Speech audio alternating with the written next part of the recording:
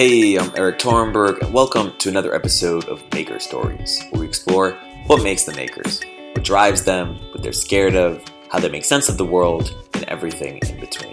This week's episode is with Jason Fried. Jason is the founder and CEO of Basecamp. In this episode, we talk about building a company that lasts 40 years, what's it like to work with a remote team, how he likes to think of the professional year in terms of seasons, his daily rituals, and how he defines success. Now, Jason spent a lot of time with Jeff Bezos and admires him greatly, but when I asked him who he thinks of when he thinks of the term success, he said his cleaning lady. I say this just to give a preview of how interesting and wise Jason is. Alright, here's Jason. Welcome to Products on Live. Thank you for coming on. Of course, my pleasure to be here. It's going to be fun. Did you say my fault? I said my fun, which is weird. That's kind of weird. That's awesome. The fun is all mine. Thank you. All right. Awesome. So, I have a lot of fascinating questions, for myself, also from some people. I want to start with one by Kevin Rose. You've pioneered many of the tools we use to collaborate, project, contact management, chat. If you had more time, is there anything else you'd like to tackle? What would you dream up, improve? What would you reinvent? So that's a really good question. And I have an unusual take here, which is that I think that the thing you're working on right now should be your best idea. And if there's another idea that you would prefer to be working on, you ought to be working on that. So I don't actually, at the moment, have anything else I'd rather be working on than Basecamp. I think the problem of how to allow groups to make progress together is a really meaty and interesting problem. And I live it every day because I work at a company. And there's people, and we're all trying to work together. So I think it's a really meaty and important problem because it affects just about every group, and every company is made of groups of people. So I love that as a meaty problem. And I just feel like if you're thinking about the next thing already, you're kind of not into the current thing. And I think if you want to do a great job of something, you got to be fully absorbed into that. And, I think this is a little bit of a problem actually with sort of the entrepreneurial mindset right now, especially in the tech industry, where everyone's always like thinking about their next thing because they're building companies that are only going to be around for 3 or 4 years. I want to build a company that's going to be around for 30 or 40 years. We've been around for 16 so far. So if I'm always looking for the next thing in my own company and not focused on what I want to really be doing now, then I feel like I'm not thinking about the stuff I need to deal with right now. Now, that said, there may be things that come up in the course of the next 20 years that I can solve here as well. But I'm really pumped about Basecamp 3 in the latest version. I think that's sort of what I'm focused on primarily these days. And we're going to get into that, but first I want to go a little bit back. When you were in high school or in college, did you think that you'd become an entrepreneur / author? I've been an entrepreneur at some level since I've been like 14. Sometimes I was selling some illegal stuff when I was younger. I was also selling some legal things. I've always been selling something or making something. I always had this idea that I'd be working on my own at some level. I have had many jobs over the years, some part-time, some full-time. After college, I worked for someone else for a while. But I've always known that I'm more built to work for myself. That's just sort of how I'm built. I love working with people, but not for people. And so I've always had that feeling, but I didn't know what form it would take. And I still don't know what form it'll take. Like right now, I know what we're doing. In 5 years, we might be doing something that's slightly different. I just don't know. It kind of always have gone with the flow there. You said selling illegal things? Can you? Yeah, a little bit. Can I elaborate? I used to sell like knives and like butterfly knives and like fun stuff like that like young boys kind of like when you're 12 or 13, like you just like that kind of stuff. So like pocket knives, it wasn't technically illegal, but it wasn't really legit, and like people's parents probably weren't happy that I was selling those things. And then we used to sell like cigarettes and chewing tobacco before we were 18. Like a friend's brother was 18, he would buy some stuff and I'd go on my bike and deliver it to people who were 17 and 16 and stuff like that. So I've done a bunch of that kind of stuff. I mean, it's not terribly illegal, but it technically was that kind of stuff. Yeah, that's the tech version of like Jay-Z selling crack at like 15. Basically, yeah. It wasn't. I wouldn't have gone to jail over this stuff, but it wasn't kosher. Let's put it that way. How did you and DHH get to know each other? Yeah, so David was a sort of a fan of the company. The company had existed for many years, and then I posted something on our blog many years ago. I was learning how to code in PHP, and I didn't know how to do some things. I kind of cobbled some stuff together, but I was like, I'm having trouble with pagination. I don't know how to make it work, right? And so I posted something, and David responded via email. I got a bunch of responses from people, but David's was very thorough, very focused, very concise, and really helpful. And I liked the way he explained himself. And then we went back and forth in a few emails. And I really liked the way he continued to explain himself. And we saw some things eye to eye. He was still in college at the time in Copenhagen. I had a gig that I was doing that I needed some programming help with. And so I hired him to help me with this little project on the side, this thing I was building. It was called Single File. It was a book management program to keep track of all the books you had. And he did that. And we worked together well. And then we did a client project together, and we worked together well. And we just kind of kept working together. And then eventually I hired him full time as an employee. And then eventually he became a partner in the company because it was clear there was something extra special about him. And so we figured out how to make that work. Yeah. And what's something that you used to fundamentally believe that you now see as somewhat misguided? That's a great question. There's principles I've sort of changed my mind on, which I think are more interesting than specific. So when I was listening to someone, I used to always be formulating in my head a way to push back on what they were saying. Like I was just working on my alternative while they were talking about what they believed. And that is it's a disease, actually, I think, because it encourages you not to listen and not to be open to other ideas. And eventually I had this experience where someone basically said, hey man, give it 5 minutes. Like before you react to someone, let something sink in for a while and think it through before you're so sure that you're certain that you're right and they're wrong. And this took me a while to get into and to get used to, but I sort of maybe about 6-7 years ago, maybe it wasn't that long. I don't know. Yeah. 5, 6, 7 years ago, something like that. I had this experience and it changed me. Since then, I'm way more patient. I'm way more interested in what other people have to say. And I don't come to conclusions quickly. I do after I've considered everything, but I try to be a lot more considerate than I used to be. So I think that's a matter of just growing up a little bit and maturing. How did you train yourself to delay that sort of immediate response? I was at a conference. I wrote about this a while ago. I was at a conference called the Business Innovation Factory, which is a conference that happens every year in Providence, Rhode Island. It's a really excellent conference. And someone was on stage, a guy named Richard Saul Wurman, who's the guy who actually started TED and has done a lot of information design work and graphic design work over the years. And he was saying some stuff on stage. And after the talk, I went up to him and tried to immediately just push back on some of his ideas. And this is a guy who was in his 60s at the time and had he's seen a lot in the world. He's pretty wise. And here I am, this punk in my 30s, telling him that he's wrong or whatever I was telling him. I don't remember exactly what it was. And he's like, dude, give it 5 minutes, man. You haven't even allowed this to possibly sink in. These ideas cannot have gotten through your mind in 2 minutes. It's just not possible. And his point was, it's not just 5 minutes. It's give it some time before you're sure. And he goes, maybe you're right, maybe you're wrong, but you've got to give it time to sink in. And so it was that experience.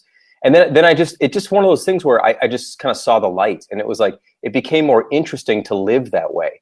I think it's really, really boring to think you're right about everything. It's extremely boring. And it's also very unhealthy. And so that was a really cool moment where I feel like I could be a healthier individual. And it was just an obvious flip in your mind where I should be doing that more often. And I've learned a lot more since then. Do you meditate? No, I've tried, and I can't make it work. I will say though, there's a wonderful book I'd recommend. The cover is horrible. And if you see the cover, you'll be like, I'm not buying this book. But it's called The Mayo Clinic Guide to Stress-Free Living, I believe is the name of it.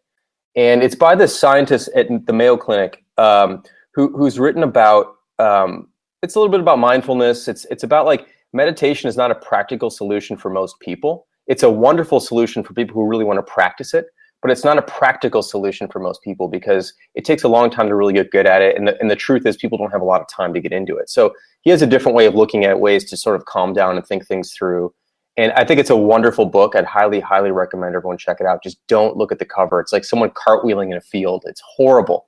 But the message is fantastic, and it's backed up by some really interesting neuroscience and also some just practical real-world examples of these two states of the mind. And it's anyway, I don't want to go into it too much because it'll take the whole hour, but it's a wonderful book. I recommend it. And that's the kind of stuff I'm practicing is his ideas. Without getting too much into it, what would you say is maybe the one big or one of the biggest takeaways from it? Yeah. So his thing is that there's two modes to the mind. There's the default mode and the focused mode. And the default mode is what we're in most of the time. And it's when the mind is wandering. And the mind tends to wander towards worry. You tend to start to worry about things if you have a lot of spare time. And he talks a lot about anxiety creeping in and people thinking about the emails that they're not responding to, or the chats, or like all these things you're not doing, you're supposed to be doing, you're not doing. And it starts to, but the focus mode is the mode where nothing else is in your mind except the thing that you're doing. And it might be like if you're looking at a flower really closely, just really studying the flower, you can't have any other thoughts. If you're playing with your kid and you're just like paying close attention to your kid and smiling or something, like you don't have any other thoughts. And the point is that your mind is either wandering or focused. And when you're wandering too much, you worry. So his technique is how to get you back in more to the focused state. So anyway, the big takeaway is a wandering mind is a worried mind. And so it's better to find something to focus on, whatever it is. And it clears your mind pretty quickly, and it just puts you in a happier frame of reference for the rest of the moment. So that's, in a nutshell, what it is. Yeah. And speaking of books, I want to get into remote just a little bit. There's some questions around it. If you were to publish that, today, a few years after you published it, what would be, if anything, what would be different? How has that world changed? There's a couple things I would talk about in that book that I think are extremely important. And one of them is the value of asynchronous collaboration and communication. Right now, there's definitely a trend towards making everything real time, either real-time chat or, primarily real-time chat, but also just like trying to make everything about now. And I find that that's ultimately a really unsustainable place to be in. It elevates a lot of things to now that do not need to be about now. And I think we would talk a lot more about that because I think it has some deeper implications, especially now as more and more people are exploring ditching asynchronous and going more to synchronous or real time. So there'd be a lot of talk about that because I think we didn't really touch on that enough in the book. And we've learned over the past 16 years that there's some real significant, deep, valuable benefits you get from allowing people to think about things for a while before they respond. And I think that's something we would talk a lot more about, and something I hope to talk more about down the road. But that's an important topic. Our team has gone full Slack. A lot of teams have gone full real time. What are some things you recommend some teams leave to asynchronous? Almost everything, except for three or four things. So there are about 3 or 4 things I think chat is especially good at. Number one, quickly hashing something out. Like, I need to throw something in here. I want to get a couple quick opinions or just something like a quick hash out, but you got to leave. It's like, you don't want to be in the sauna all day. Sauna, good 10 minutes, get out or you'll die, basically. So like quick hashing things out, really good at that. It's also really good at the social aspect of work. People kind of goofing off and having fun. I think that's another key part of it that's really valuable. Another one is asking a question out loud when you don't know who has the answer or where to find the answer. Like, hey, anyone know what this error message means? Or hey, anyone know the technique to center this text vertically or whatever? Like, you don't know who to talk to necessarily, but someone around will hear the answer or hear it and have an answer. And the last one is like red alerts. Stuff that you really, really, truly, absolutely have to know about right now, like a busted something or like something that you would, way back in the day, would have like a beeper for, like a really, truly important moment that you need to hear about right now. I think everything else is a huge step backwards and ultimately a very dangerous place to be. I think chat leads to significant fear of missing out. The fact is that you feel like you have to be watching this thing all the time or you're not going to be able to contribute. And if you don't contribute now, it's off on the conveyor belt and you won't be able to contribute later. So people are constantly, they have one eye on the chat room and one eye on their work. And I think that that's a really dangerous way I think it's a dangerous way to treat your mind. I think it's unfair to your mind, actually, to have this idea of continuous partial attention. I think it's a really dangerous thing. I think that there's a bunch of other things. I think it's, first of all, like fatiguing and exhausting. I hear this from a lot of people, the feeling that they're basically in if you have a chat room open, you're in an all-day meeting with an unknown set of participants with no agenda. And that is a really, really heavy thing to deal with all day long. So you've got that. I can keep going. But the other thing is, I'll add one more thing, which I think is important, is that chat really encourages you to think one line at a time. And that is not the way to really think deeply about things. And I think that most things that are worth discussing carefully, thoughtfully, and over time. And chat doesn't allow for that. There's some other stuff too, but I'll actually add one more, because one more thing that's on my mind about this we've seen internally. And by the way, the reason I'm saying this stuff is we've actually had, back in 2006, we launched Campfire, which is kind of the first modern chat tool. And we've been around chat as a company longer than pretty much any company around today. So we've sent nearly 10 million lines back and forth in our company alone. So we've learned a ton about this. And one of the really other dangerous things about chat is that there's this idea of implied consensus, which is that if it's said in the chat room and nobody pushes back on it, then you assume that everyone's seen it and agreed to it. But that is not the case, primarily because people have different schedules. People have different windows of availability, and not everybody sees everything all the time. But this idea of implied consensus happens in these places, and it's kind of dangerous. So I'm actually writing up a pretty long essay on this, which hopefully I'll be able to post in a couple weeks, maybe next week or the week after, which will go into detail about all these things. Anyway, I think these are really important topics, and I think as teams begin to shift more towards real time as the primary method, they'll begin to feel these things, and they'll be able to sense that something's wrong, but they don't know what. And I want to kind of explain some of the things that we've learned over the past 10 years about the pitfalls of this, and also some alternatives on how to deal with these things. And is there any way, you can talk companies like Slack and incorporate asynchronous elements into the box? I'm sure they could. Yeah, I'm sure they could if that's a direction they want to go in, right? So it's all software. Everything's possible. It's a matter of different points of view on how to work. And so if the primary point of view with something like Slack or HipChat or many other chat tools is that the real-time stream is where the value is, then I would imagine they would continue to invest in that. I believe that chat is an extremely valuable piece of the communications puzzle, but a very specific one. I think you have to be very careful about trying to use it for everything. And so with Basecamp, for example, Basecamp 3 has chat built into it, but it also has asynchronous communication built into it. Plus, you can also have conversations in context. So one of the other problems with chat is that conversations in chat rooms are not contextual. They might be contextual to the room name or the channel name, but you don't know in a room what's currently being discussed. And if you scroll back and find a chunk of conversation, you don't know if you've rehashed that 3 weeks ago or 4 weeks ago or 420 scrolls back, because there's no context. And so Basecamp is all about, in a lot of ways, it's about context, but we also have chat in it. So I believe that the optimal way of work is real time sometime, asynchronous most of the time, and context all the time.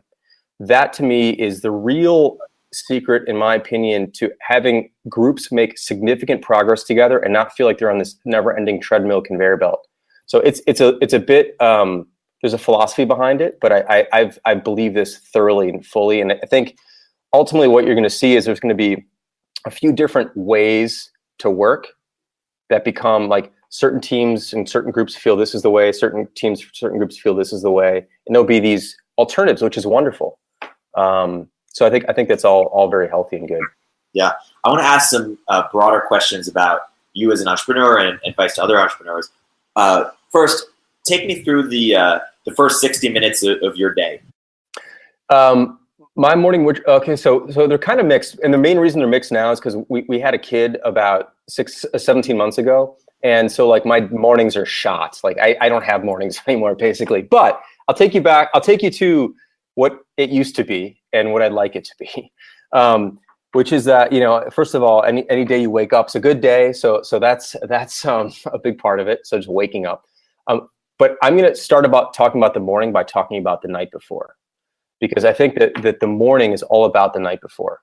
And I thoroughly believe in getting a full good night's sleep, 8 hours at least, if you can, but really going for that. And there's sort of an epidemic in our industry of people feeling like they can not sleep, and they wear it as a badge of honor that I don't sleep. I work 18-hour days and I only got 4 hours last night. Like, you're an idiot if that's what's happening over the time. And actually, if you're not an idiot, you'll actually become an idiot because your brain will stop working, basically. Like, this biology kicks in at some point. Sleep deprivation is one of the most debilitating things that can possibly happen. It's like if they're trying to get a criminal to speak, withholding sleep is far more effective than withholding food.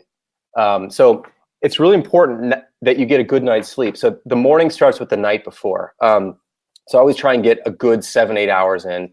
And then I try not to like pick my phone up the first thing I do in the morning. I just feel like shining a bright light in your eye the first thing in the morning is probably not a good idea. And I'll typically go downstairs and either make an espresso, or I'll make some matcha green tea. I've got like a little bit of a matcha habit. And I'll do that, and I'll kind of hang out a little bit for a while, and I won't start to get into work, like real work, until 9:30ish. But I'll sort of start to check in on some things, read up on a couple things around 8:30. So I'll get up at like 7, let's say. I find though that I'm most creative at night, so I will often skip hours of work during the day and then come back to some stuff at night. So my day is sort of staggered based on when I've found I'm most productive. So when I'm not most productive, I'll typically be working on, and this happens in the morning a lot, more administrative tasks, more stuff that doesn't take a lot of creative thinking, just stuff I need to do. So I kind of reserve that for the mornings and early afternoons. And then later afternoons or at night, I'll work on sort of more creative stuff like writing or designing or thinking strategically, something like that. But I used to be a little bit more ritual in the morning, but it's just kind of a mess now. And have you found over time that you're more creative at night, or sleeping just help with it, or?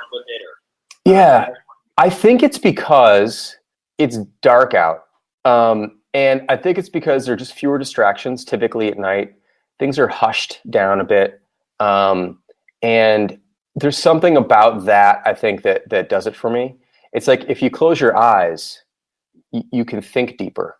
Like your brain actually has more, like, I don't know if this is totally true, but I've heard, I might be off a little bit, but like your ocular nerve takes like 10% of your brain power. Just seeing takes a lot of brain power. So some people, you instinctively, like, you close your eyes when you want to think of something really hard. And I feel like nighttime is sort of like that, where it's sort of, it turns off a lot of things visually that normally would be occupying cycles in your mind. And so it just kind of helps me, at least, just sort of get into a zone a little bit more. And I also just know that it's chill. People are sleeping. Other people aren't working. It has this vibe to night that helps me think better. And it's not something I decided to do. It's just something I've learned about myself over the years. And so I think it's important to optimize your schedule around your natural balances or your natural cycles. I'm very, very much into trying to make sure that our business and individuals follow their natural cycles, including seasons and a variety of other stuff, which we can get into if you want, but it gets a little bit weird. So I'll happily stay away from some of that stuff. Get into this concept. Tell us more about natural. Yeah. I believe that businesses and people have seasons and cycles. So I think that people have summers, and forget summer being a certain set of months, but you have summers. Summers are when, like, you're feeling really good and you're excited about the stuff you're doing, and like you have that. And then you also have fall, which is like you're excited, but you're kind of coming to an end of something. And then you've got winter, where it's like maybe you're a little bit more introverted, or maybe you're a little bit more sort of insular, or maybe you just need some downtime. Like, I think the idea that people are running at full capacity all the time, all year round, it's just not a natural thing. And I think sometimes we think that we can fake nature out, and I'd rather work with it. I think it's pretty damn smart. And so, even at our company, we're sort of seasonal in some of the things we do. So for example, May through October, or May through September, we do 4-day work weeks. So everyone gets Friday off in the summers, right? And we used to do it all year round. But we found that like when you do something all year round, it becomes routine and then you don't appreciate it at some level. And so I remember when I was growing up, I looked forward to the summers, like school's up and you've got the summer break and you've got summer and you do something else. And so we do that at the company. So we do the 4-day work weeks in the summer because it's something to look forward to, something to get excited about. And then, it comes to an end. And then like, it's a good time to shift into sort of more focused work again. So I just think that people in companies and products and all these things have seasons, and it's good to respect that and not fight too much against it. Yeah. Do you have any other, daily rituals or weekly rituals that, whether personally or professionally? I try to set aside at least like 5 hours a week to just thinking. And that means that like part of my job is to think. And I think it seems like that is a luxury these days, which I find to be unfortunate, that people have time to think things through and to consider fully as a dedicated slice of time versus trying to sprinkle thinking out throughout the day in small, tiny pieces, because that's all the time you have because things are going by you really fast and you've got to react. So at Basecamp in general, we're a very sort of deliberate company. We try and think things through, and I believe in like making sure people have enough space to think and not just react and not knee jerk on things. So that's kind of something I really take very seriously, is trying to make sure that I just have time to think. And I set that aside. Either I do that. It's not like I do it every day at 3 or something like that, because I also, again, want to respect my own sort of cycles. Like sometimes what I eat for lunch has a big effect on how I feel in the afternoon. So if I normally would think at 2, but I had kind of a crappy lunch and I'm sort of tired, I don't want to think when I'm tired. So I'll push that off to when I have more energy, things like that. So it's just about paying attention to who you are and what you're doing and how you feel. I think that those are, that's a really important just ritual in itself, which is feeling yourself and paying attention to yourself. That and being on top of that, I think, is actually the most important ritual versus like I do the same thing at 3 every day, that sort of thing. Take us through the thinking process. When you're taking 5 hours a week to do that, is it, do you put a topic on the whiteboard and it's time to think about it, or do you kind of just relax and let ideas come to you? Or it's not. So yeah, that's a great question, and it's kind of a weird one to answer because I don't actually know. What I typically do is I set aside some time and stuff fills my mind, and then I go after the things that I think are interesting. So right now I'm thinking a lot about sort of the value of. I'm realizing the value of asynchronous collaboration. I'm thinking a lot about that right now because it's something that I keep noticing is a real valuable thing, and I've never really thought about how to explain the benefits of it clearly. So it's just something that's on my mind, and so when I set aside time to just think, that naturally fills the space. And then when I've thought that through, it naturally goes away, and something else will come into my mind. So like last year, something I thought a lot about is, do I want to be a CEO of a company? Because I've been doing this for a long time. I'm sort of really miss product work. Do I want to be CEO? And I realized I do want to be CEO, but what I don't want to do is a lot of the day-to-day stuff that was taking up a lot of my time. So I want to get more back into product and more into strategy. And I kind of just this sort of filled my mind at some point. Something happened where I just started thinking about this thing, and then it ran its course and then it left. So I try not to be too deliberate about I must think about this today, because I think that this is again about following the natural rhythms of things, forcing something, it just feels contrived at a certain level. And I want to just kind of this comes back to paying attention. If something's on my mind, it's probably worth thinking about. And so if it's not on my mind and I have to shove it into my mind, it's probably not as worth thinking about. So that's kind of how I approach that. I know it's I feel like sometimes everyone wants really sort of clear strategy, tactical techniques. If you do this, this will work. But I think the one I would always say is just pay attention to yourself. Everyone's very, very different. And paying attention to yourself is the best thing. It's kind of some sort of self-awareness is the best sort of tool. That's the real tool, is getting into that, I think, is the important technique. Yeah. I'm also, I try to once a week on a Saturday typically do a sort of screen-free, no phone or email. People have been taking days of rest for thousands of years, and yes, seems to been working. I'm curious, broadly, when you think of when you hear the term success, who comes to mind? This is going to maybe sound strange, but my cleaning lady. So my cleaning lady has been. I've had her for about 20 years now. She's been working for me. She comes once a week to our house, and she's just like the happiest person. Just happy. She loves her job. She works on her own.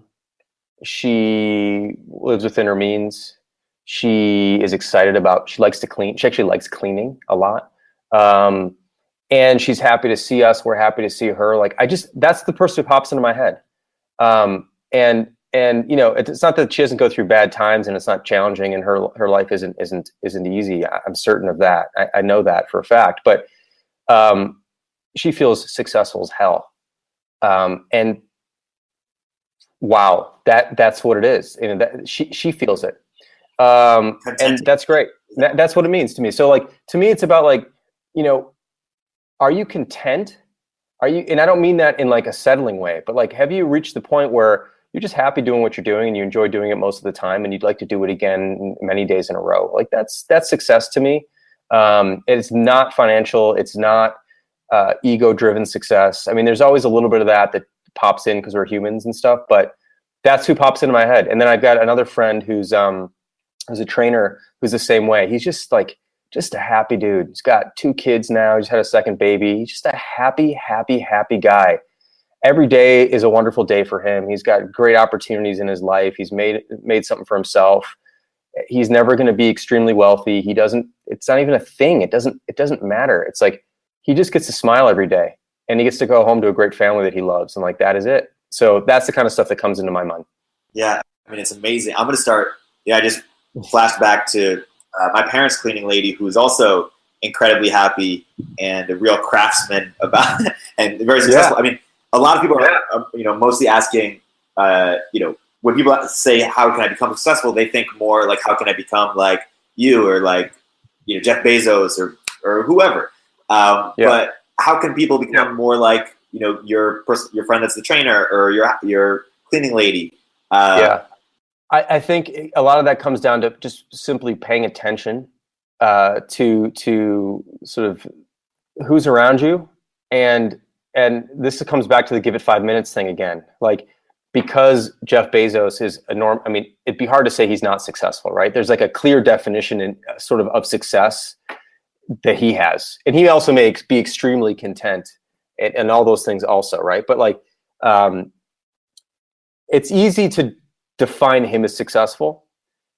But that's actually a pretty slim definition. And the other thing about it is it's a definition of success that very, very, very few people ever achieve. And so I think it's a really shallow definition. It's hard to attain that. And most likely you will not get there. There's a dozen people in the world at that level. Maybe 100. I don't know, right? The odds are so stacked against you. So if you think that that's the only way, then you're going to be miserable. So the good news is that there's examples everywhere of people who are happy, as long as the definition isn't so above everybody that everyone has to be a superhero to be successful. So I think you got to just reframe the definition and not think it's about being a superhero, but instead it's being happy with what you're doing, happy with where you are. Sure, you still want to get better and you still want to grow, but that's part of it too. And smiling and feeling good about what you do and feeling good about the work you do and taking a real pride in your job and your life and your family and all those things. That definition is far more attainable. And I think I guarantee everybody who's listening right now, there are a dozen people orbiting you who are wildly successful, who actually forget wildly. We don't even need to add that superlative, just successful around you that you may not even consider because your definition is wrong. So I think that's the thing. Change the definition. Yeah. And I'm curious, are there things or activities that you consider to be, a real waste of time that other people may not consider? I don't know. I think one of the sort of really good skills to develop in life is to figure out what's worth doing and what isn't. And most things aren't actually worth doing. Now, that's a super broad and general statement that's like impossible to like quantify or qualify or whatever. But a lot of things we spend our time on is wasted. And I know this because, like, to bring it back to work for a moment, when we work in the summer, when we do our 32-hour work weeks versus 40, just about the same amount of work gets done than gets done in 40 weeks or 40 hours. And the point is that when you have less time, you squeeze out a lot of stuff that doesn't actually matter. And what you're left with is the stuff that does. And so when I hear people talking about working 60, 70, 80-hour weeks, first thing I think is you're wasting a lot of time. 40 hours is a ton of time to get all the stuff that matters done. And there's a lot of extra time you're probably spending. And I think a lot of people are wasting a lot of time paying attention to chat, paying attention to conversations that don't need to happen right now. And what's happening is that you have less and less time to actually do the work. So you end up spending more hours, not because there's more work to do, but because you're not actually doing the work anymore during the day. And so you have to expand your hours to finally get to the stuff you were supposed to do during the day that you were paying attention to things that didn't matter. So I've just found that compression, actually, when you compress something, like, you squeeze out a lot of the stuff that doesn't need to be there. And what you're left with is the core. And so getting used to and getting good at that is takes a lot of years of practice. And I'm still practicing it, but I feel like I'm getting better and better at it over time. But being conscious of, like, every time you, like, even for a week, a good way to do this is, like, for a week, be extra vigilant about your attention. And don't think about time, think about attention. And say, what deserves my attention right now? Because time and attention are two very different things. Time, let's say, for sake of argument, you have 8 hours a day of time. You probably have 3 to 4 hours a day of attention. You have less attention than you have time, because every time you context shift, you lose moments where you can actually pay attention.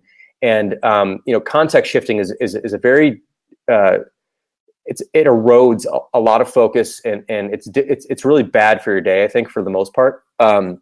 A little bit is fine and it happens, but too much of it and you just chip away at the edges of other attention. So think about your attention versus your time, and keep it, like, really be vigilant. Do I need to do this right now? Is this worth my attention?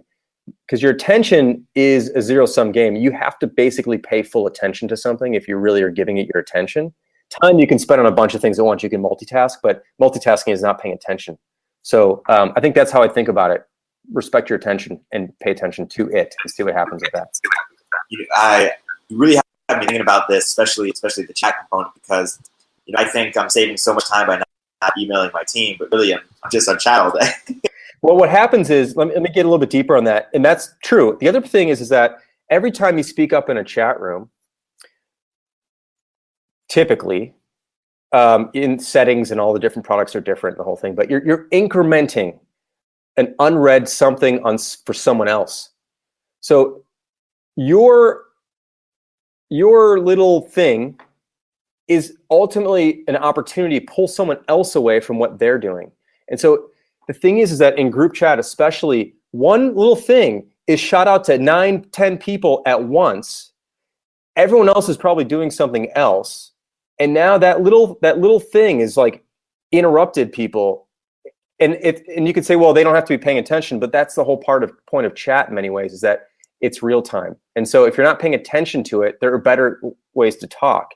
So it's like, this is the thing, is that it ricochets. Like, every time you say something, it ricochets in 8 directions, assuming there's 8 people, and it creates an opportunity for other people to be distracted as well. So we're extremely careful about that here, and we still aren't great at it. We still, like, fall into the trappings of that. But I just consider the impact of statements and tossing links in and stuff that aren't necessary all the time, and think about, like, how that actually impacts people on the outside. So just keep it in mind, just try it for a week. Like, what if we were quieter, and what if we were more asynchronous, where I wrote something somewhere else in a medium that was not requiring people to be paying attention to it at the moment. But we checked, maybe email is probably not the best path either, but let's say you did. Let's say you went back to email for a week and said, we're going to check our email 3 times a day, and the rest of the time we're just going to work on the things we're supposed to be working on. Like, what would actually happen? It's sort of it's an interesting moment to think about that. And you probably, there'd be some withdrawal. You're like, I need to ask people stuff all the time, but you're like, do I really need to get this answer from someone right now? So it's just a matter of like experimenting with that again and getting a feel for it. So anyway, and by the way, I'm not anti-chat at all. Like, we have chat in Basecamp. I'm anti-chat as a hammer for every nail. I think that's the problem, and I think a lot of people are sort of trying to use it for too many things right now. It'd be cool if there was a sort of, and maybe there is, I'm just not using it, sort of buffer for these types of things. Even email, with like all of the emails would come in at a certain time when I allocated. Like, this is when I'm going to check my email. And yeah, before then. Cool. Yeah, that's cool. It's almost like, I mean, it's basically like a digest. It's similar to like old school email newsletters where you can like subscribe to a digest. And you're like, I can absorb this stuff once a day or twice a day. Every 6 hours, send me a summary, something like that. Like, that's it. Very, very, very, very few things need to be dealt with right now. Very few things. Yet the medium can cause you to elevate everything to that level of criticality. And that's sort of the problem, I think, sometimes. So anyway, just riff on that. Definitely. Keep an eye on it. Let me ask this, and this is a broad question that tells me what you think about the world a little bit. If you were coming out of college in 2015, giving the skills and interests that you have, what would you do first? Would you start building Basecamp right away? Would you build something else? Would you go work at Facebook or some other company to build your skills? What do you think? It's a really, really good and important question. I think, first of all, you've got to know who you are, but you might not know who you are yet. That's the thing. I remember when I was 21 and coming out of school, I didn't really know. I knew I kind of wanted to do something by myself, but I actually ended up taking a job. So I went to school in Arizona. I moved to San Diego and took a job as a web designer at this company for 3 months. Even though I knew in my heart that I was an entrepreneur, I went and did this because it was like steady pay. And that was actually a good experience for me because it clarified a lot of things for me. So I think that one thing I would actually suggest people do is not immediately go to work. I think that it might be nice for a year to do a little bit of traveling if you can afford to do that, or to do something real shoestring that's not work for a year. Because I think it's good to take a pause from like spending your whole life actually working at school and then like switching to a new job, which is working out of school, and just having a little buffer. But by the time you get back to that, I think it'd be about like, who are you and how do you feel about things? Like, there's no question that going to work at a company like Facebook would be valuable. There's just no question in my mind that would be an extremely valuable experience. And there's parts of me who wish that I had that experience, or working at Google, or working at some big, huge corporation, just to see what that world's like. And also to be, certain corporations like Facebook, certainly, and Google have incredibly smart people, and just to be able to soak that in and feel that would, I think, be extremely valuable. So I would, if you don't have this immediate, actually, the way I would look at it is this: if you don't have an idea that you really care about right now, don't start a business. Instead, go work somewhere until you have the idea. There's a lot of people who want to play entrepreneur. They don't know what the hell they want to do yet, but they want to play entrepreneur. And so they just kind of like pivot around, and it's like, go work somewhere else and get some wonderful experience and get around some smart people. And you may meet your future founder, or you may meet a future coworker, go do that. I would, unless you have this burning thing that you need to fix in the world, and no one else is doing it, and it's going to take you to get it done. So that'd be my even suggestion. Before that, in college, you have kids. Will your kid go to college similar to Stanford or Harvard? Yeah, I think higher education is very broken, and I would assume so. My kid's like just about a year and a half old. There's no chance that he's going to go to a school like I went to. And what I mean by that is like a big university that has a traditional sort of thing. I think if that happens, it's going to be a real failure, societal failure. I think that, to me, what schools should be teaching, and some schools do this, by the way, but I'm talking in general, problem solving should be the major. It shouldn't be like anything other than that, because everything changes. Problems don't go away though. And the way you can be a critical thinker and look at something and try to figure out how to solve it, that's the real skill. Like if you study computer science, 5 years, 6 years later, there's going to be a new language that comes out. And yeah, you might understand computers and you might understand some of the logic and stuff that goes into that. But the real thing is you need to be a problem solver.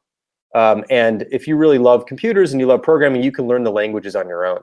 But you don't know what the language is going to be, you know? So like, and the same thing is true for a lot of skills that you do in school, and then the world changes and like that skill doesn't matter anymore. Problem solving as a skill, I think it'll always be relevant. Certainly artificial intelligence and computers might solve some of the problems. But you know, if that's the case, like the only safe job then is to be a plumber. And that's not a bad idea either, actually, which is to take up a very specific trade that can't be replaced by robots, because it does appear that robots and artificial intelligence may take up a lot of information jobs down the road too. So there's some really interesting things there, but I think solving problems will always be at a premium. And people will always want people around them who can see the world and see a different solution, figure out how to navigate problems and solve them. So those would be the skills I'd love for anybody to work on and invest in. And I just don't feel like the higher education system is really built around that so much, unfortunately. How do you mentioned artificial intelligence, how do you make sense of how, you know, humans and how we'll be able to interact with it? What are you excited about or scared about, or what do you think? Yeah, I don't know anything. I don't know enough about it. I think it's probably going to be a mix of great and bad, just like most things. A lot like I'm talking like way out of school because I don't know enough about it, but I think that there certainly are a lot of things that I'm sure computers can do better than humans, and that humans would be better at spending their time on, and so outsourcing or offloading some of those things I think would be really valuable. But I don't know. I mean, who knows? Like what it looks like. I think it is. I think like I understand like Elon Musk and who is it? Musk is nervous about it. Bill Gates is nervous about it. Like it's scary. It's this new thing. It's like it's actually the first competition we may have ever had as a species. Not ever, but actually in the last 50,000 years or something. Like actual true. There's no other intelligent beings at our level on this planet. And we've seen what an intelligent being, us, can do to the planet and do to other species, which is we typically hold them down and destroy them. Like, unfortunately, we're destroying the planet in a lot of ways. We're killing a lot of species. We're treating the planet with a big lack of respect. That's because of our intelligence. And that's what makes me a little bit nervous about something that's as intelligent or potentially more intelligent than us, is we've seen what intelligence does. It's good for the host, bad for the guests. So we consider ourselves the hosts of this planet, unfortunately, and it's bad for the guests. So I'm curious about what will happen with another intelligent, sentient sort of concept amongst us. What's going to happen there? So I'm nervous about that, but I don't know. It'll probably be great too. Who knows? Interesting time for sure. Yeah. And on that optimistic note, we'll close the interview. Yeah. We're all going to die. Yeah. A few more questions. So I'm curious how. You've written a lot about being a entrepreneur, and there's a lot of literature about that just in general. How have you thought about being or educating yourself as a father? Yeah, it's taught me that it actually has changed. I mean, my son's really young, so like I can't talk to him yet. I mean, I can talk, but he can't really talk back yet. So, I get the sense that my job on this planet is clearer in some ways, which is like helping someone hopefully see things in a unique way and solve problems and help to guide someone through the world a little bit. And so they become a great human being, and sort of not solve their problems for them, but help them figure things out on their own, sort of. And I'm seeing that as really my job ultimately as a CEO of a company too, which is, if I'm jumping in and trying to fix everything, or if I'm jumping in and trying to solve everything, or I see the solution and I know it's clear, but someone else is working on it and I jump in and solve it for them, I'm not helping them at all. I'm not helping anybody. I should help where I'm needed. And I should help other people see things that they might not be able to see yet. Like those are the things that I've realized are really valuable traits, the things that I can do. Sort of serve as like an editor-in-chief, where I'm just kind of helping guide things and keep things sort of pointing in the right direction and helping people see something that they don't see or consider a point they haven't considered. And sort of sitting back and speaking last, actually, in many ways, is sort of what I'm trying to do more of. And I've noticed that if I was an overbearing parent and telling my kid exactly what to do and holding him away from making a mistake, and I'm already like struggling with this, where I see my kid, he's like, I know he's going to hurt himself in 1 second because he's going to like bump his head on this corner, but I got to let him do that, actually. And then he'll know for himself not to do it again. Or he may have to do it 3 times, but he'll know. But if I always pull him away from that corner, he'll never learn anything. And I think that that's true in at work too. So I've had a tendency in the past to like, if I see something going off the rails early, or like if I see an idea that's, I think the obvious solution, but people can't see it, I would tend to jump in and like present that or suggest that. But I've learned to kind of stand back a bit and help maybe nudge people to it. Like if you can imagine someone's looking this way, and if I can just kind of turn them a little bit so their eyes are facing forward and they see something else that was out of their field of view before, that's it. That's what I think my job is in a lot of ways. And so I think that having a kid has sort of taught me that in some ways. So how did you come to realize? Well, I wasn't always best at that or good at that. And I'm not sure I am good at it yet either. But I mean, like I've been doing this since I've been like doing website design, software design, programming stuff, computer-y things for like, 20 years now. So since about 96 really is when I graduated college. And I've changed a lot over the years and learned a lot of things. I used to be a lot more hands-on with the work itself. And my skills there have like atrophied at some level. I'm slower at like building things than I used to be personally, because I haven't been in it as much. So my skills have changed. And you have to be okay with that. And sometimes I'm not. Sometimes I'm annoyed that I can't build something that I used to be able to build. Like I could, but it would take me an extra 2 weeks. And I'm like, I don't have the time to do that. So I end up delegating it to somebody else. And it's like, I really struggle with that sometimes. But I also just recognize that that's just how my job has evolved. And I need to be aware of that and not fight it and just be like, this is the way it is. And if I want to get back into doing the work permanently, I can't be the CEO of a company. I probably would have to start my own company, like again, by myself, doing consulting or something like that. So it's more of a skill development over time, and you get better at different things and you plateau at certain things, and just being aware of that, I think, is really valuable. What do you think you are best at? I hope clarity is what I'm best at, which is explaining my thoughts clearly, communicating things clearly to other people, and helping people see things clearly. Like that's what I hope I'm really good at. It's what I pride myself in. So I certainly hope I'm good at that. And it's what I really enjoy getting better at.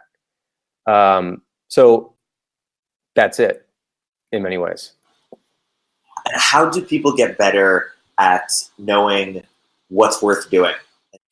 I think looking back at what you've done and going, where do we end up? Where do we start? Where do we end up? And what do we do in the middle? And like, could we have ended up somewhere a lot faster?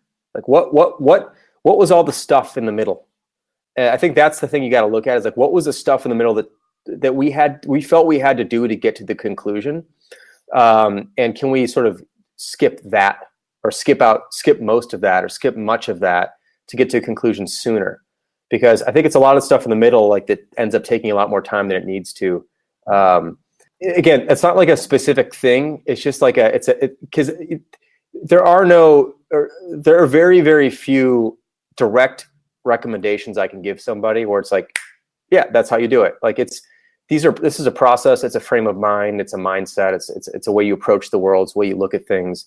And those things are the products of many different inputs. And so it's like, how do you get better at playing the guitar? Well, you say you practice, but what does that mean? Like, what do you practice? Well, people practice in different ways. There's deliberate practice. It's like every time you make a mistake, you got to go back and fix that before you move on. There's other practice where you play the whole song and you try and get a whole song right versus like a certain chord or a certain, measure. Like there's different ways to practice, and there's different techniques. And some of those things would involve like strengthening your fingers or strengthening your hand-eye coordination. And it's like too hard to be like, you can't say, if you do this at guitar, you will be better at it. It's more like, how do you want to approach practicing? It's kind of, I guess, a nice way to think about this. Like, how would you approach figuring out what's important is to look back at the things you've done and reconsider them and go, was it worth doing all of that work? Did we just do it because we thought we were supposed to? I see a lot of designers go through these extensive wireframe processes and like extensive research processes, like, because they think that you have to do that all the time. And there might be some times when you have to do that, but a lot of things you can just make a call on, think about it for a day or two, make a call, and you could save yourself 4 weeks.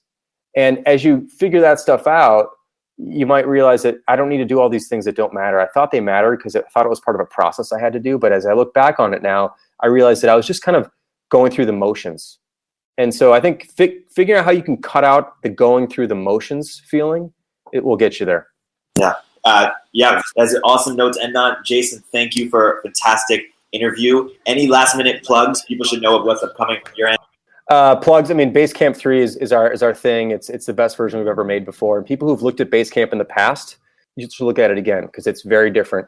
It has a very different point of view than most things you're probably used to working on today. So I'll throw that pitch in and plug in, and that's it. I just think, have a great day, have fun. Thanks for having me on here. This is always, I love answering questions like this. And by the way, your questions are really, really good. Questions that hadn't been asked before. So I feel really good right now. That was fun. Thank you so much for having me. I appreciate you, Jason. Have a great day. Thank you.